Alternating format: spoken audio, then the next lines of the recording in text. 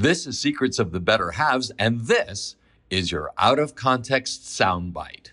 I remember saying to the doctor, I want to join a stomach cancer support group. And the doctor said, there aren't any. And I was like, there aren't any because not a lot of people survive this. I'm Dan Mulhern. I'm Debbie Phillips. And I'm Marcos Kounalakis. Welcome to Secrets of the Better Halves, the podcast where partners explore how they handle the power and the pressure of their dynamic relationships. Our out-of-context soundbite is from today's episode with our full partner on the Better Halves podcast, Debbie Phillips. Debbie's a former press secretary and reporter and founder and CEO of Women on Fire. So, Debbie, Dan and I have been thinking an awful lot about... Yes, we have. You have. I love when men think about me. We have been thinking about you because we know that you were in such an engaged partnership with your husband, and I use the past tense because he passed away. Mortality is something we all have to reckon with when it comes to our futures and the future of our better halves, whether we're thinking about who we leave behind or if we're the ones who have been left behind. And you, in fact, were the one who experienced your husband's passing. And being left behind. And Debbie, if you don't mind, can you take us to the moment when you actually found out that Rob was dying? Rob and I were in the height of our career, the height of our partnership. We really had things working when he started losing weight. And he was a very, very athletic, really knew his body. And I was curious, he was losing weight and he had little pains in his stomach. And he's like, it's fine, it's fine, it's fine. And I said, what is it about men that don't want to go to the doctor? And he was like, because it's mission creep. You go for one thing and then there's another and another and another. I'm totally fine. He was 57, which is crazy. You know, the average widow in this country is 55. That's the average age of a woman who's lost her partner is 55. Didn't think it was going to happen to me because Rob was so healthy. And after a series, literally 2 or 3 months of trying to figure out, does he have gallstones? Does he have an ulcer? What's wrong with him? Because of course he functioned every day, even though he wasn't feeling well, even though he continued to lose weight. And we ended up at a hospital in Boston, frustrated to try to get to the bottom of why is he so ill. And he had an endoscopy. So we thought it was just a routine endoscopy to find these gallstones or ulcer. After the procedure, the doctor came in. I was sitting by Rob's bed, and the doctor came in full of emotion, full of upset, and said, I'm sorry. And we're like, what? And he hands us pictures of a gory, awful inside and said, he has stomach cancer. And I just remember looking at my husband, holding his hand, trying to be brave for him. He was trying to take in the news, and I started to pass out. There was no chair in the room, and I told the doctor, can you please slow down? We're just trying to take in this information. And he said, afterward, don't worry. I want you to come over to my office and I'll give you something for it. When all I really wanted was that doctor to hold our hands and say, I think this is a very serious diagnosis. I'm sorry to have to share it. Instead, the doctor was full of his own upset, which I feel bad for him, but it was a very, very traumatizing moment. We thought we were there for gallstones or an ulcer, not stomach cancer. That never, ever crossed our minds that Rob had something as serious as stomach cancer. And so here you are, Rob, vibrant in his professional life. You and he have this great relationship, and there is something serious that we're going to have to contend with, and it's unclear how much longer he has to live. And that's what happens when you get a serious diagnosis. It's an unfolding of one thing after another. At first, we had hope and he had treatment, but each day there's some loss or there's some new awareness. I remember saying to the doctor, I want to join a stomach cancer support group. And the doctor said, there aren't any. And I was like, there aren't any because not a lot of people survive this. Debbie, you and I have talked many times about being apart from your partner and a part of your partner.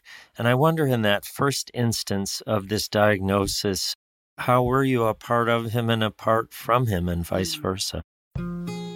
There are just no words when you get a diagnosis like this. And for us, I remember we just held hands. We were in Boston. We lived on Martha's Vineyard. We had to make the trip back home to Martha's Vineyard. We were on the ferry boat and we ran into people we knew. And that was my first taste of, I'm now in a new world. I'm not part of their world anymore. Rob and I are in a bubble. I felt very much a part. He and I were in this bubble together. But the rest of the world started to fade away because our life as we knew it began to change rapidly. So suddenly your relationship has become even more intense than it was previously.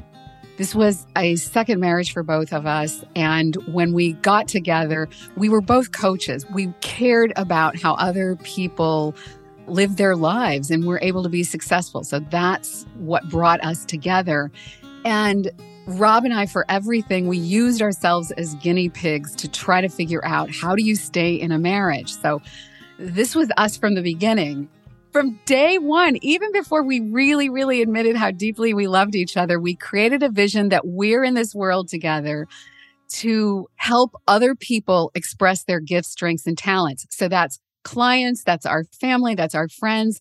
That's why we were together as a couple. And we both had skills and gifts to help people move forward in their lives. So that's how we came together. And even in the toughest times, our vision held us together. And I remember times like getting upset with Rob, and I never threatened to leave him, but I was like, I don't like this, but I love our vision, so I'm staying. Did you guys write it? Was it somewhere? We wrote it down, and it was always our vision for 20 years. It never changed. Wow. I remember Rob said, okay, we're going to do what we always do. We're going to create a plan. We're going to create a theme, and we're going to make this an adventure. And I remember just both laughing and crying. I'm like, oh my God, you never stop. And thank God, because, okay, we're going to make this an adventure. If I heard adventure like that, I would think like, adventure? What kind of Right. effing adventure is this? Like, this is like, This is my Space husband. Mountain and the thing falls apart, or a trip and the bear frickin' eats you. I mean, did you have that kind of feeling, or how did the two of you think of it as an adventure? The other thing is just so calm about the whole thing, saying, okay, this is our reality. Let's move this forward. But that's incredible. It really was incredible. And of course, I owe it so much to him because he's the one with the devastating illness. We moved to Boston and we got a fabulous apartment across the street from Fenway. So that was part of the adventure that we gave ourselves that. He walked to treatments, every single treatment. We always walked. It was the dead of winter. We had to buy all new gear, and we made that an adventure, going to the store and buying big hoodies. And we walked Boston every single day. Rob was able to eat for most of this time, even though he had stomach cancer. One of the things we did, we were like, okay, let's get 5 new really great restaurants. We would just turn every day into some sort of an adventure. We also never watched television. We never had a television in our bedroom, but in our apartment, there were televisions everywhere. And so we started watching television together. And we're like, oh my God, we've been missing out on so much all these years. It sounds like you weren't thinking of the end of the journey, I guess. Or were you? I would think like, God, it would just be so tempting in the worst sort of way to keep going to the end of the journey. How did you think of the end? There's this really great quote. It says, there are 2 things you can't look at for long with the naked eye, the sun and death. And I really kept that quote with me because I was like, I don't want to turn and look at death, but I also don't want to be foolish and not miss this moment. So in some ways, I think both Rob and I were more alive than we'd ever been alive. And toward the end of Rob's life, we did talk about how it was actually hard to admit, but Rob's 15 months from diagnosis to death were some of, if not the best times of our life, because everything was real. Everything that didn't matter fell away. And we just lived our plan, which was do what we could do treat each other with deep love. As sick as Rob was, there wasn't a day that went by that he didn't say, honey, how's your heart today? And I was always like, oh my God, he's the one dying. And he is asking me how my heart is. That called me to the place of really getting real with myself. And I would cry and sob if my heart was broken, which of course it was every day. But somehow we made it through every day, and we just didn't take life for granted. Marcos, I want to ask you, what does it make you think about asking, in my case, Jen, in your case, Eleni, every day, how is your heart? What comes up for you, Marcos? Well, the thing that's sort of striking me is, even though I have a very strong relationship with Eleni on a daily basis, both professionally and personally, what I'm hearing is that relationship intensifies, and that interdependency really becomes much stronger in the face of clear mortality, as opposed to our daily lives where we maybe not fritter our time away, but certainly don't calculate it in the same way, because there's not this clear endpoint that is imminent. We just sort of tend to push it off, as you say, Debbie, don't look at the sun, don't look at death. But I do think about mortality occasionally, but if it's present in such an intensive form, then as I say, Dan, that's what happens. That's what I imagine, is that intensity of the relationship and that intensity of our interdependency becomes stronger. It strikes me, Marcos and Debbie, that we talk about deaths in life. You get fired, you get sick, something terrible happens to one of your kids. In the political life that Marcos and I share, and Debbie, we'll get to the fact that you also lived very deeply in that political life. You lose elections, your friends lose elections, there's scandals, they write things about you in the paper. And I guess I want to come back to you, Debbie. You had the ultimate challenge out there. My leadership friends who co-authored a book say only challenge produces the opportunity for greatness. And it seems like, to hear you and Rob, it's like, wow, that is greatness of better halves. You told us vision was important and not looking at death. Tell us what else you did, and maybe a little bit about what each of you did, because you're better halves and you're different. What can we learn from that for our daily life and our little deaths, our little sicknesses? I think keeping in mind that this precious relationship you have, if you're so fortunate to be in one, no matter how good or what the challenges are, but to keep in mind that it will end. Long before Rob was sick, I kept a picture of him in the 3rd grade in front of me on my desk. So no matter what life's daily irritations were, whatever conflicts we were having, or whatever frustrations, which is normal in life with a couple, even a couple who loves each other greatly, I would go back to that little picture. And I did think someday we won't be together. Now, I didn't think it was going to happen as soon as it did. But I think for couples listening, it's worth the practice for a time like what Rob and I went through. You're going to die. And indeed, it was 15 months later. So that's what I would say. But also, Dan, I wanted just to go back. Marcos answered that question so beautifully about how this is affecting you. But I want to hear from you too. What does this raise for you when you think about Jen and your relationship? I know I would be like a puddle of tears and emotion. I'm a very different, better half than Jen. And listening to you is deeply humbling, to think, how do you, Dan, show up? And where do you appreciate your spouse, especially? When you said, when you're lucky to have a spouse, I think we're lucky to have lots of partners. I have 2 incredible business partners, and there are times I should have their picture of them in 2nd grade and remember when they're frustrating me or when I know I'm being a pain to them. And honestly, when Marcos and I talked about having a 3rd half, 3 halves is kind of good. Like, if 2 is good, why not 3 halves? My first thought was I don't know if I've ever talked to anybody who talks about their marriage the way Debbie talks about Rob. What was it like for you to be asked to be on a show with 2 guys who are better halves right now? We've both been married for many years and are working at it. And what was it like when we asked you to be our 3rd half, our 3rd wheel, our best half? It was deeply touching.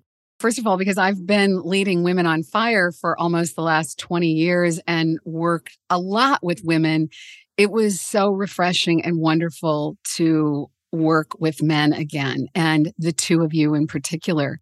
And it was interesting because I had a lot going on, as you know, Dan, at the moment that you talked to me about being on this show. And I confided in a mentor, Chip Conley, and he said, I have only one question for you. How do you feel about those two guys, Dan and Marcos? And I go, I love them. And Chip said, it's done. Go do the podcast and have fun.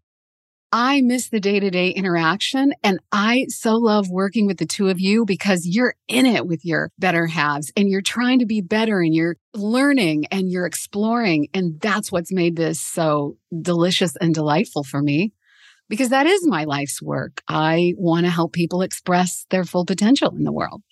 You're in a situation that more and more people find themselves in where they're married to their business partner. And I wonder, maybe you can tell us the story. Which came first? And do you advise it? Do you say to people who are business partners, yeah, go ahead and get married? I guess you can't stop that. But do you say to people who are married, yeah, good idea. Go be a partner with your spouse. Have fun. Never. Never. Creep very, very carefully into that one.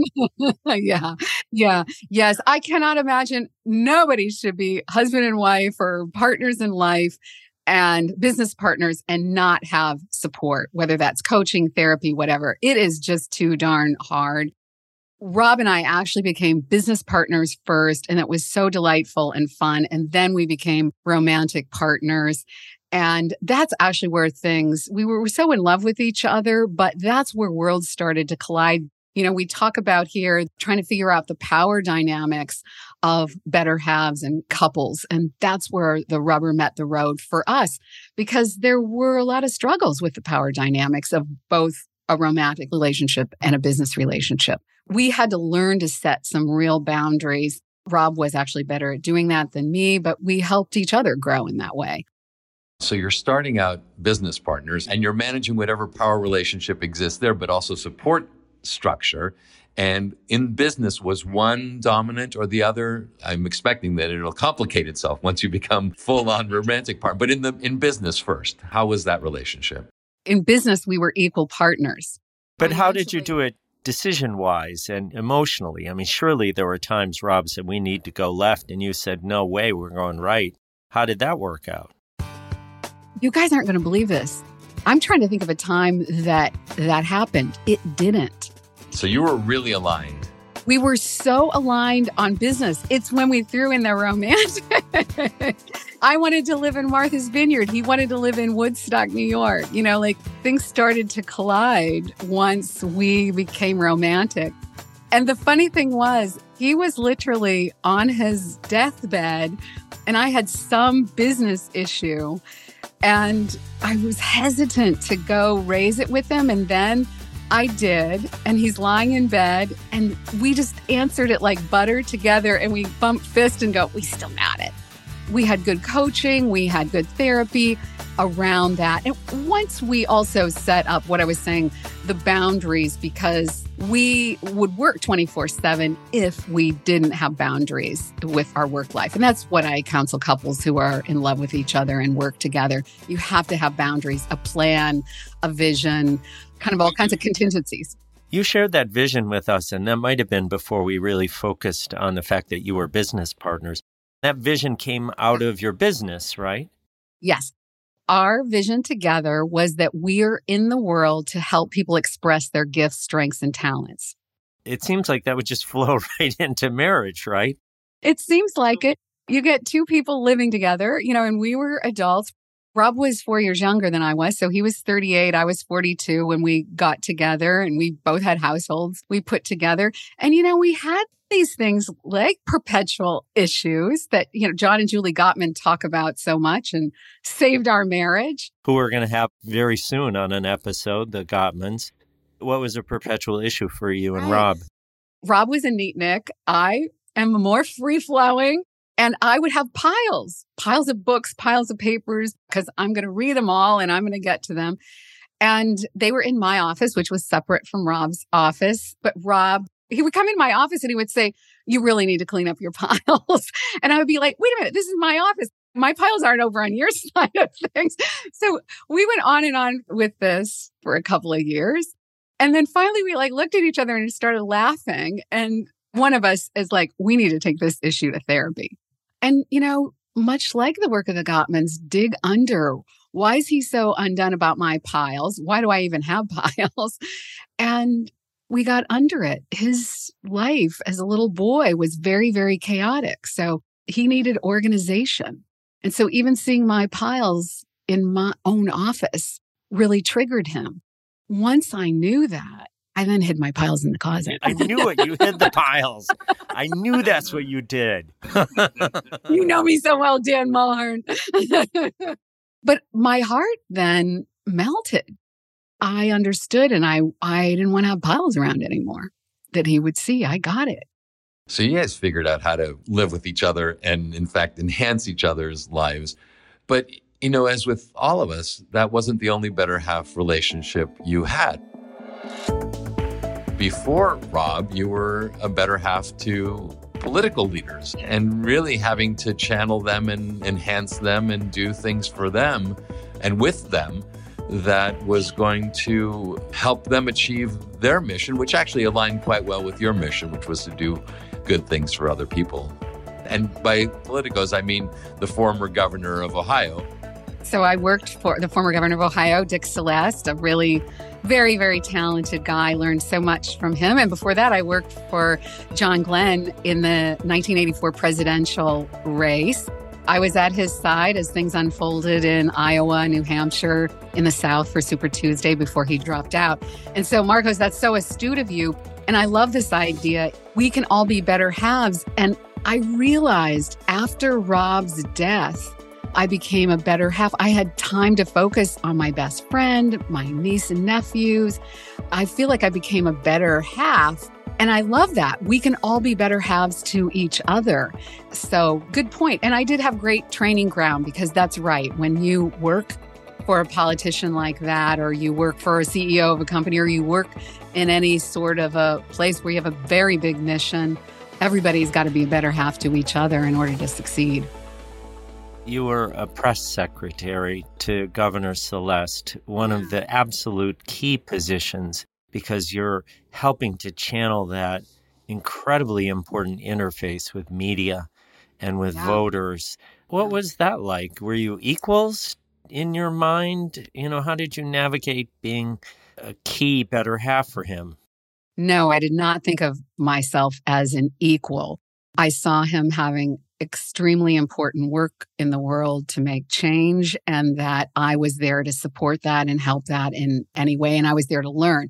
I was 20 years younger than he was. So in many ways, he was quite a mentor to me. And I feel grateful to have learned at his feet as well as Senator Glenn's feet. I mean, what an opportunity that was. What about when you thought he was wrong, though? When that happened, it was actually very scary. For the number two or somebody that wasn't the equal, I saw the risks coming. And I remember having to say things to him, which he was a very magnanimous guy. Later on, he might thank me or say, wow, that was a good catch. In the moment, there were a couple times he did not like it at all. Can I just jump in here? Because both you and Debbie have been partners and business partners. You, Dan, were a political consultant. You understood politics, and you're married to a woman who became governor. I feel somewhat distant from Eleni's profession in state government because I'm a foreign policy guy, and that really doesn't intersect on a daily basis. But you ran campaigns, and you ran her campaign. You both, in that regard, were partners. And so how was it for you when you were dealing with the very same questions you're asking Debbie about, being smarter, knowing better? There were circumstances where I felt my wife or her team were going in the wrong direction, and I was in stretches extremely involved. I was in policy discussions, and I was at the table. That was not so hard professionally, Marcos, because I could say my point. There was a time when my wife was governor of Michigan, 2008, depths of the Great Recession. Things were terrible, and they were worse in Michigan than anywhere. And I was saying to her, in your State of the State speech, I think you have to say to people, you guys got to rise up. You got to go back to school. The factory jobs aren't going to be there the way they have been. You can do this. You can reinvent yourself. And a young Debbie Phillips, she was a communications person. And she said, I don't think people come to the State of the State to hear what the governor thinks they should do. They want to know what she's going to do for them. Oh, well, my head was just echoing with JFK. Ask not what your country can do for you, but what you can do for your country. I felt like she should challenge people. I lost that battle. And she didn't say the things I would have had her say. That was easy politically. I was like Debbie. I was a subordinate. I wasn't her equal. It wasn't my call to make. And there were smarter people at the table. But you know what? Personally, that was really hard, Marcos. It was hard to have a spouse who was so much bigger than me in real life. And I accepted that and lived with that in political life. And then not to have that come into the relationship, to sort of almost like overcompensate. I didn't want to just say, okay, you win, whatever you want to do. I didn't want her to be my governor, I wanted her to be my wife. I think that's hard, and I think it's hard for men especially, is my guess. I mean, there are so many women who are ascending now, not as fast as they should. So it's hard to be a man and have some sort of deep socialization that you're supposed to be the man. We even have that ridiculous line, be the man. I wonder, Debbie, do you think your age changed things? The fact that you were older than Rob, did that balance out for some gender equality in the business even, that you were older than him?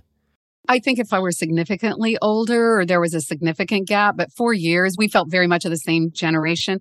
He's also a very wise soul. And so in many times, I'd have to pinch myself thinking that he was actually younger than I was. But I wanted to go back, with both of you, what you just raised about this whole be a man thing as a better half. Both of you now have these incredible women who are doing important things. Where are you today, each of you, in feeling like you're either an equal partner or not? I'd say that professionally, I feel perfectly competent and independent in that I have my own work and it doesn't intersect that much with her work, although there are times when we actually do join each other on the international stuff because she's in state government, but she's head of international trade relations for the state of California. So we actually can talk about it at a fairly dispassionate way, in a very professional way. Does that add to your relationship or take away from it? I think it adds to it. It's grown in part because we now get to travel together for the work. I'm constantly dealing with international relations, and it's only part of her job.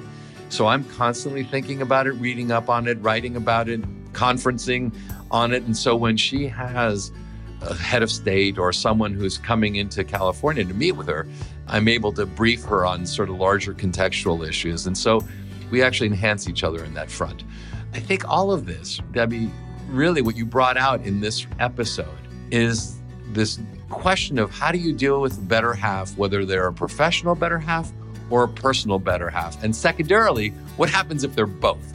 And I think that's something I hadn't really thought about to the same degree. I've only thought about better halves on my personal level and not in the professional level in the same degree. I think the richness of this show and future episodes, really, we're living in a time that's very different than our parents. In their world, work and home life were separate. And the man took care of work outside the home, and the woman took care of work inside the home and relationships. Now they're blending in so many ways, and I think we'll explore that in so many ways. It's so fascinating. Debbie, we need to wrap this incredible episode. And so I want to ask you in closing, what pops for you as you reflect now on the way you've been a better half, strive to be a better half, try to help others be a better half, and in the unique situation that you've so graciously and openly shared with us about your relationship with your amazing husband? Well, first, I want to thank you for just wanting to know me and getting to know me as we have been doing for a while now. And I feel so safe and comfortable with you as my better halves. And I really consider you guys like companions through the darkness with me. And that's part of what's sustained me in losing my better half, is to create these better half partnerships with other people. even 4 years after Rob's death, I'm still in that space of just needing the companionship of people who care to know enough about my life. So that can't be 29,000 people. It's just like a rich handful of people, of which you two are part of. So thank you for just listening to my story. Thank you for pulling it out of me. It just feels really, really good. What a great pleasure to have you on this time and to share it with Marcos and with our listeners. Our conversation doesn't end here. If you're curious about what we've learned from this and how we're processing this as we're curious about you, join us for the after show. We're going to exhale together and share our thoughts. You can find it in your podcast feed right now. We'll see you there. We hope you enjoyed Secrets of the Better Halves. We invite you to go to Apple Podcasts and leave an honest 5-star rating and write a positive review. On Spotify, click the 3 dots and rate the show. It'll help more people like you find us. And wherever you're listening, click the follow button so you never miss an episode.